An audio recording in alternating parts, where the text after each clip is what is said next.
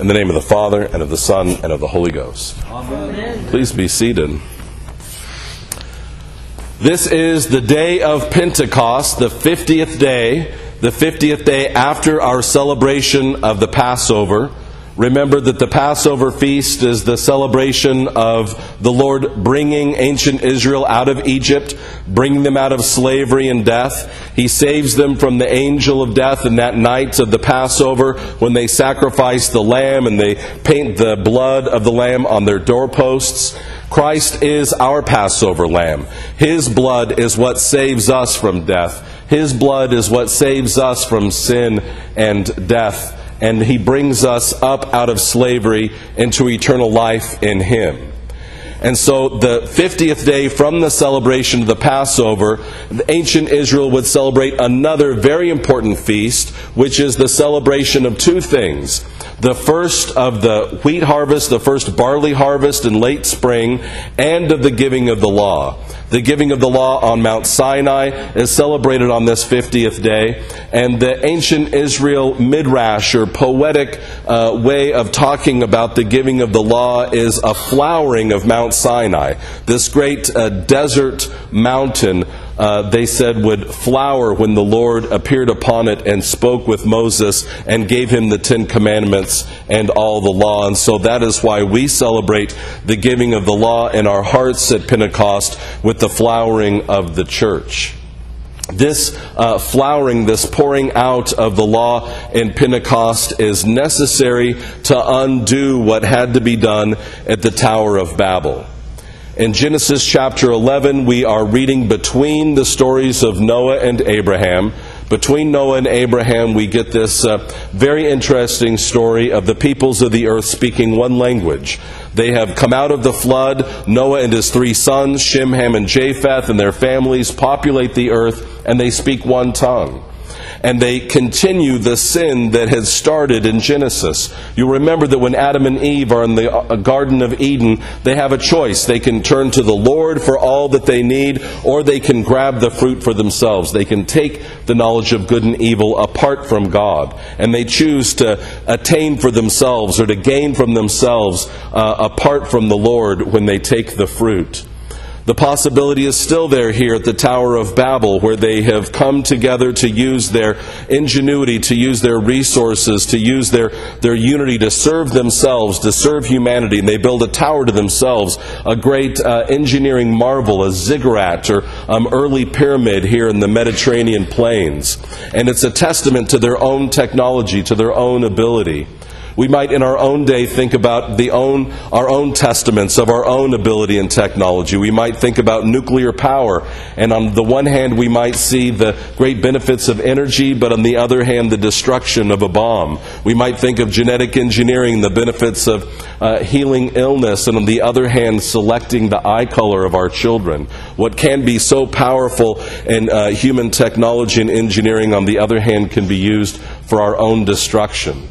And the Lord sees this, and He disrupts their ability by disrupting their language, and He spreads them across the world. This is the Lord's answer to our desire to serve ourselves, to serve humanity. Anytime we try to serve humanity, the Lord is going to place in our path those things that would separate us from one another, to keep us from going farther down that road of sin and consequence.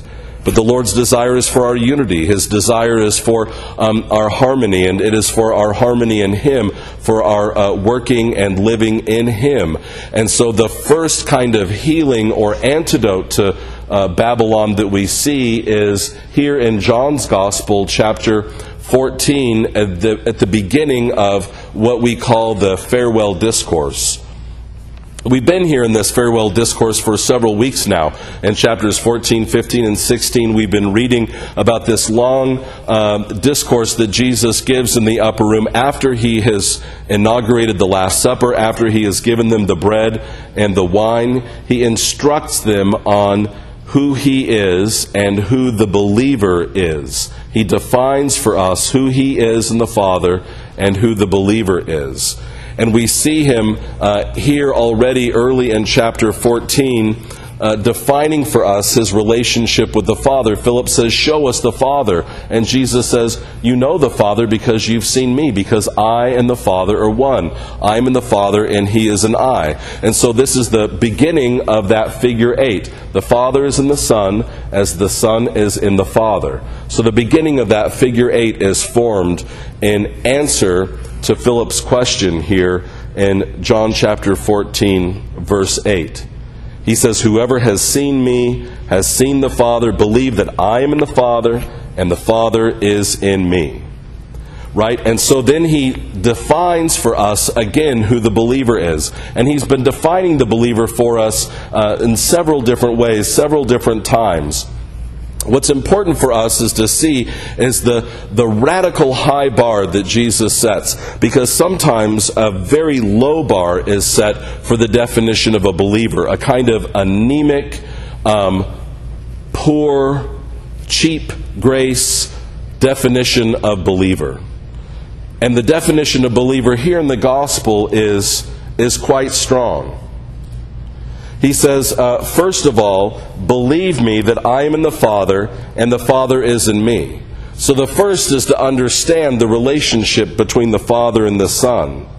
And then he gives this really powerful, this really robust definition of a believer, starting in verse 12. And he begins it by saying, truly, truly. Truly, truly, as Jesus' way of saying, listen up, take notes, this is important. What I'm about to say is defining for you. And verse 12 he says, "Truly, truly, I say to you, whoever believes in me will also do the works that I do." Is there a higher bar than that? Is there a higher definition of believer than that? He's saying that the believer will do the things that the Son has done. And he says, greater things. Greater things will the believer do than what the Son has done. And he says that they will be done in Jesus' name. In Jesus' name. And he says, if, that wonderful theological term we've seen before, if you ask in my name. And again, we want to look and consider, because so many times we've been given kind of an anemic understanding of what this means. For some people it means, oh, I'd like the color TV and the Mercedes-Benz, and then if I tag Jesus' name on the end of it, all will be well, right? Then I get what I want. This is clearly not what Jesus is talking about by asking in his name. The believer is an ambassador. The believer is a diplomat. An ambassador or a diplomat that's acting on behalf of the king and the kingdom does not say, this is what I'd like, this is what I'm thinking, this is what I think that should happen. The diplomat and the ambassador never include their own thoughts or feelings, their own agenda. The diplomat and the ambassador always says, this is the mind of the government. This is the mind of those who are in the power and authority and decision makers. And they explain the mind of the government. And this is our job. We are ambassadors of the kingdom of God in the world. We are diplomats of the kingdom of God to the world. And so when we are acting in the world, we are acting as ambassadors and diplomats to convey the mind of God. To do that, to convey the mind of God, we have to discern the mind of God, which means that we have to listen and perceive what that mind is. We have to listen and perceive what the mind of God is. That means that we have to listen before we pray. And sometimes we get it backwards, don't we? We start to say, this is what I want, this is what I think should happen, and then if there's time, I'll listen for a little bit, and then see what your thoughts are. We get it backwards. We first have to listen. We first have to hear from the Lord to perceive what it is that He's doing, so that then we can pray the mind of God, so that we can say, Lord, your will be done, and let me be your servant. The second if is in verse 15. If you love me. If you love me. And again, sometimes we have this anemic, this cheap understanding of love, that it's this warm feeling, it's this nice way I have of thinking of another person. This is not the love that Jesus has at all. This love is a love that keeps His commandments. If we love Him, we keep His commandments. That is, we act the way that He acts.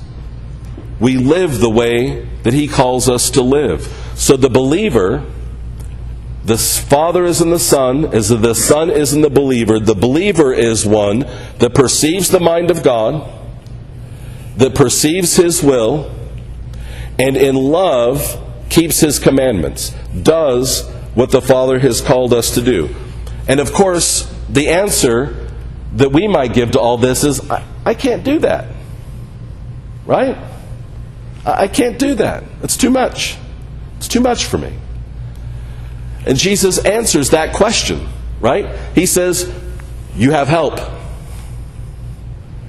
I'm not asking you to do this by myself. In the same way that the Son does not act without the Father, so we will not act without the Son and with the Helper. The Helper.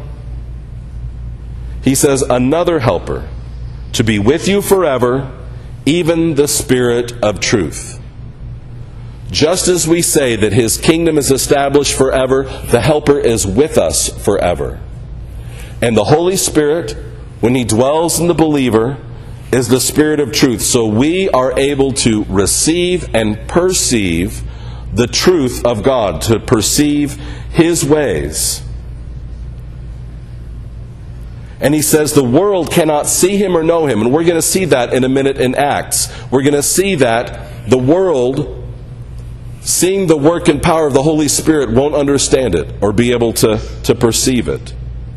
But He promises that in the same way that the Son dwells in the believer, so the Holy Spirit, the Helper, the Spirit of truth, will also dwell, tabernacle, make His home in the heart of the believer. So this promise is made to the apostles. They receive the Holy Spirit over and over. Jesus pours out His Spirit. He breathes on them. And then they have those 40 days where He appears to them after the resurrection, the 10 days of intense prayer and worship. And finally, we read in the Acts of the Apostles, chapter 2, that the Holy Spirit pours forth from them. In this miraculous way, the Holy Spirit comes upon them as a wind and as tongues of fire. You can see Luke saying, I don't know how else to describe this to you, right? It's like fire, it's like wind, it's like something that I've never experienced before. And all of a sudden, everybody gathered in the upper room is speaking in tongues. They have the power of the Holy Spirit and they're speaking in tongues. Now, the speaking in tongues is a wonderful and important and powerful reversal of Babylon, where they were dispersed in their focus on humanity in Babylon. They're united in their worship of God through the power of the Holy Spirit. And He is able to speak the language of dispersed Israel.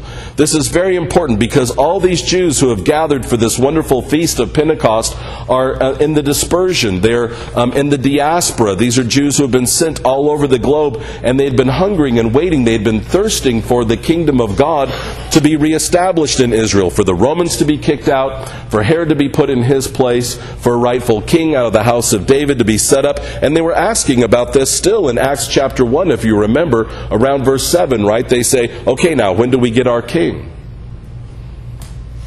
And now they find out they get something more powerful. It's important to note here that this miracle, just as Jesus says, is understood by the apostles and not by the people outside. And this is something very important for the church to understand. That when people come from outside, if they don't know the Lord, and they hear speaking in tongues, they're going to think what? Those people are drunk. Right? This is a gift for the church within the church.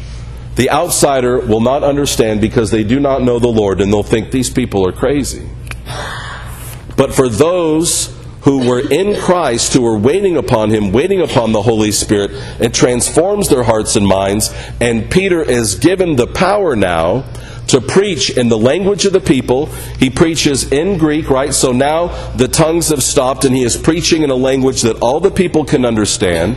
And he explains to them what this means. He explains to them about the Holy Spirit. And what does he do? He goes straight to the Old Testament. He goes straight to the Hebrew Scriptures. And he explains from the prophet Joel that this has been what's been promised to the people of God. The real miracle and transformation is in Peter and the apostles themselves. Right? They had been afraid. They had been locked in the room. They had not understood who Jesus was. They had not understood the power of the resurrection. They had not understood who the Holy Spirit was. They didn't understand the promise. They thought they were still waiting for a king and a kingdom. And instead, what they have is the transformation of their hearts and minds by the power of the Holy Spirit to give them faith, hope, and love. These are the virtues of the Christian life. And we see these evidenced by Peter and the apostles. First, they have faith. Peter has faith that if he is obedient, if he is faithful, if he is loyal to Christ and to the Holy Spirit, that these lives would be transformed. He didn't know how this people were going to perceive or how they were going to understand the preaching and the gospel, but his job was to be faithful. When we talk about faith, sometimes we think of it as being just this idea that we have in our minds. Rather, it is faithfulness, it's loyalty, it's obedience, right? It's following through with what we've been told to do. It's listening and then acting in faithful obedience. So first, he is faithful. The Lord tells him what to say, and he says it. He has no control over how the people hear it, but he is obedient in proclaiming the gospel. Second, he has hope. That means that he has a desire, he has a hunger and a thirst to see the kingdom of God transform their lives. He really wants the kingdom of God to come to fruition. He wants to see their lives changed. He sees himself not as an outside participant, but he has an intense desire, a hunger and thirst to see their lives transformed, to see the Holy Spirit come into his listeners and for them to know who Christ is, for them to come into this indwelling, for Christ to make his home within them as believers. So hope is this, not just knowledge, this head knowledge, but it's this hunger and thirst for the things of God. And then finally, he has love. And love, of course, is the faithful keeping of the commandments, to do as the Son has done. When we love somebody, we participate with them. We do what they need to have done. We do what is right for them to do. And the wonderful thing about love is the courage that it brings forth. Sometimes we look for courage within those Christian virtues of faith, hope, and love, and courage is right at the heart of love. When we love somebody, when we know what it is that they need, then we forget about fear. We forget about embarrassment. We forget about caution. And we become bold. And we become strong. And so Peter's love for Christ and for his neighbor, for his listener, is so powerful that he has the boldness of speech that allows for the people who listen to repent and for their lives to be transformed for forever. The Holy Spirit is here today and ready to bestow upon us faith, hope, and love, that we may be transformed and that we may be agents, ambassadors, diplomats of grace in the kingdom of God. Come, Holy Spirit.